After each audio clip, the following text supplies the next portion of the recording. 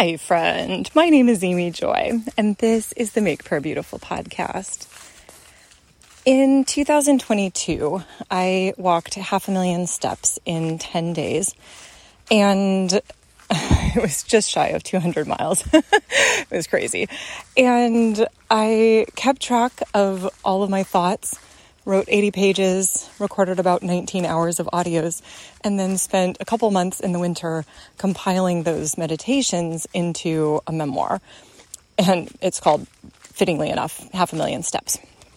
And one of my advanced readers said, she quoted a line that I had written, "This level of perfectionism, this meanness toward myself will need to change in this next season." And 9 months on or so, she was curious, have you sensed a change yet in that area?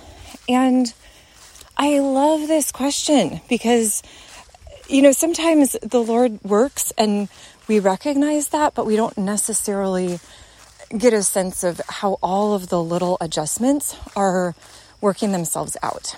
And so I am so excited to say, yeah, I have really noticed a shift in this. So at one point, I spent just short of 4 figures on a particular piece of software because it seemed like it would do everything I wanted it to do for the next year.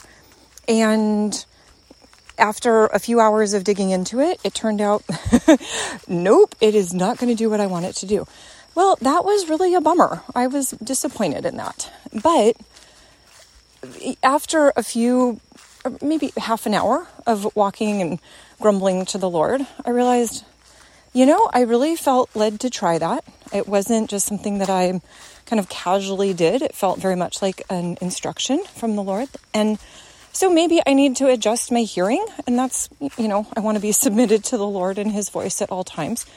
Or maybe that's just part of fail fast and move on, that a business owner does need to try things and not get bogged down with the weight of the errors or the mistakes or the wrong directions.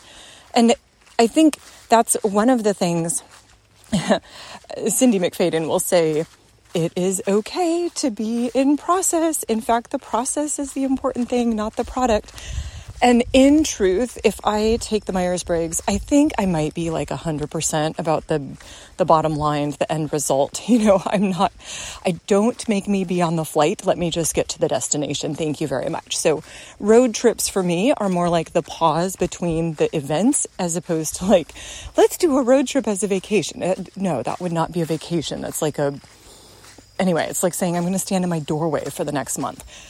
In any case, even walking the Camino, oh my goodness, it's like a road trip except on your feet. But it's beautiful, though, to say, okay, I'm going to renounce the vow that I am not a process person. I'm going to enter into the fact that I actually can be both excited about the process and excited about the destination. I can be both of those things. And I can also be thankful that I get to just try things. I think one of the weights that I was bearing up under was in starting Macarios Press, our little publishing house. Our books, I think, are genuinely amazing. They change people's lives.